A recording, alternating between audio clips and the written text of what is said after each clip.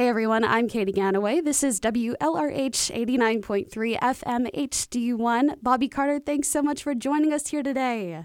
Hi, Katie. How are you? Good. How are you? Not bad today. Not bad today. Excellent. So first question, of course, I'd like to know, and I'm sure our audience would like to know, with NPR's Tiny Desk, what is your role as a producer and a judge?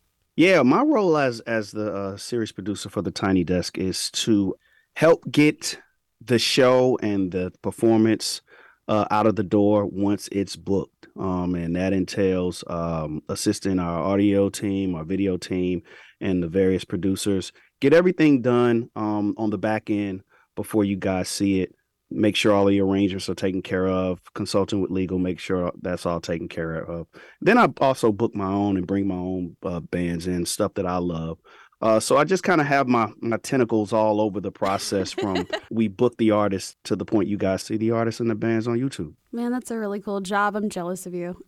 It's not a bad gig, Katie. It's not.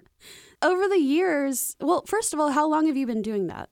I produced my first Tiny Desk concert in 2014. I've been in NPR for 24 years. Oh, So I wow. started the summer of 2000. Mm-hmm. But yeah, I produced my first Tiny Desk in 2014. It was the band The Foreign Exchange. Right. And over the years for the Tiny Desk contest you've taken part in, Mm-hmm. I wonder what has gotten your attention most? Like, has somebody used a Tiny Desk in a weird or unique way that got your attention? I wouldn't say that because the thing about what we're looking for, or what I'm looking for specifically, is an artist that evokes some sort of emotion, right? So Mm-hmm. obviously we love for the set and whatever set and look they achieve, that helps. But for me, when you look at past winners, when you look at all of our winners, they all have this unique sense of self, this unique ability to evoke some sort of emotion. When you think about Tank and the Bangers, Right. one moment you're laughing at something they said or did, and then the next minute when you're watching the video, they had the whole audience in tears. Yeah. You think about Neffy, and it's just gripping. The voice just is so powerful. So we're just looking for. It's just that special thing that I've yet to nail, but when you look at our past 9 winners, they all brought something very, very special to the fold. And I'm glad you mentioned that because this is the 10th anniversary of Tiny Desk. And this year, there is an added fan favorite category. Can you talk about how fans of Tiny Desk get to use their voice this year in the contest? We pay lots of attention, and we spend a considerable amount of time looking at our comments, combing YouTube to just hear what our listeners and our audience are interested in. And in the past, we've had lots of fans sort of pine for their favorite. So this year, we're going to invite them into the fold and see and hear from them about, what they think about it. Because this year, we are expanding in many, many ways, not only just the fan favorite, but There's also a mentor, right? Yeah, we have an industry insider that's going to help mentor, which is just such a game changer for the contest. Because in my conversations with past winners, when you think about the spotlight that Tiny Desk has, it's massive. And depending on where you are in your career, you're going to need a lot of help navigating this new situation once this spotlight is on you. So having that insider, having someone in the industry with the knowledge and the know-how on how to sort of move around and who to talk to, what a contract looks like, how to read a contract, help with all of those kind of things, and managing newfound fame and stuff like that. I think it's just going to be a game changer just to have someone to help guide them throughout this new life. I'm just so pumped up about that part of it. Also, we've doubled the number of judges this year. Bigger and better is the theme.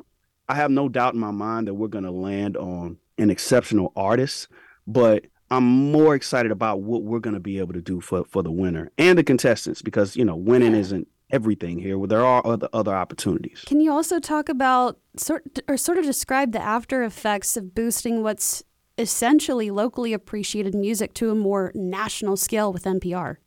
There's so much competition out there, and there's such a thin line between whatever your form of making it is, it's exposure. Mm-hmm. And, when we bounce around all of these cities throughout the country, each city has a wide range of great music and musicians. There isn't a city that we haven't stopped in throughout our Tiny Desk tour, and we didn't discover something great. We have bands that open up for the winter, and so many of them have a unique voice and a unique perspective and sound. There's so many diamonds out there, and I think the contest for local artists combs the ground. It combs the space to find these diamonds. And Huntsville is it's kind of established itself as a music city. We're still working on it. And Deacon Sue is somebody who performed in 2015 at the Tiny Desk. And I wanted you to talk a little bit about the process of reaching out to non-winners to tell them, hey, you can come out to Washington, D.C. for your own concert, even though you didn't win. The thing that I've always liked to put out there for the contestants, we watch every video. Our staff at NPR Music, they're all music lovers. That's almost criteria for you to be a part of our team. And in that, we're spreading the wealth. We can assure each contestant that we're going to see your video, and you never know how close you are to winning this thing.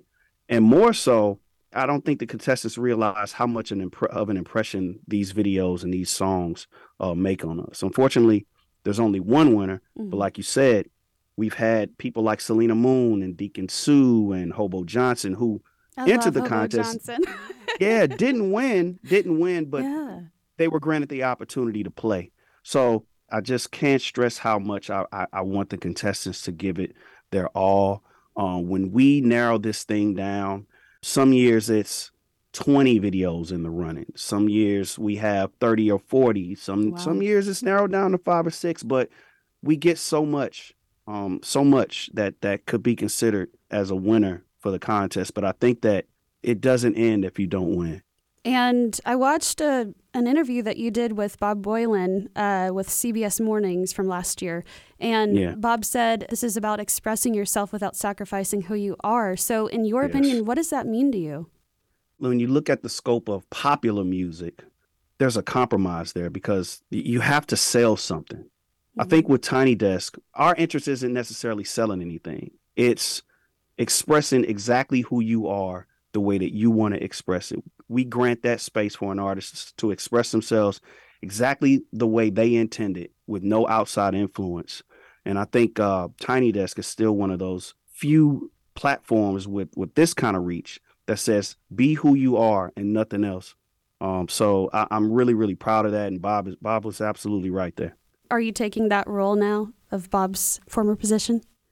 I'm keeping the spirit alive. Awesome. I'm still here. I'm at the helm, and a huge part of my job is maintaining that essence, helping to sustain what he built. And I don't think we're going to have a problem doing that because we have a great team. I love everything you've done so far, Bobby. Thank you so much for joining us today. It's so good to talk to you, Katy. Yeah. And personally, we hope to see a winner from North Alabama. Hey, we'll keep that in mind for sure.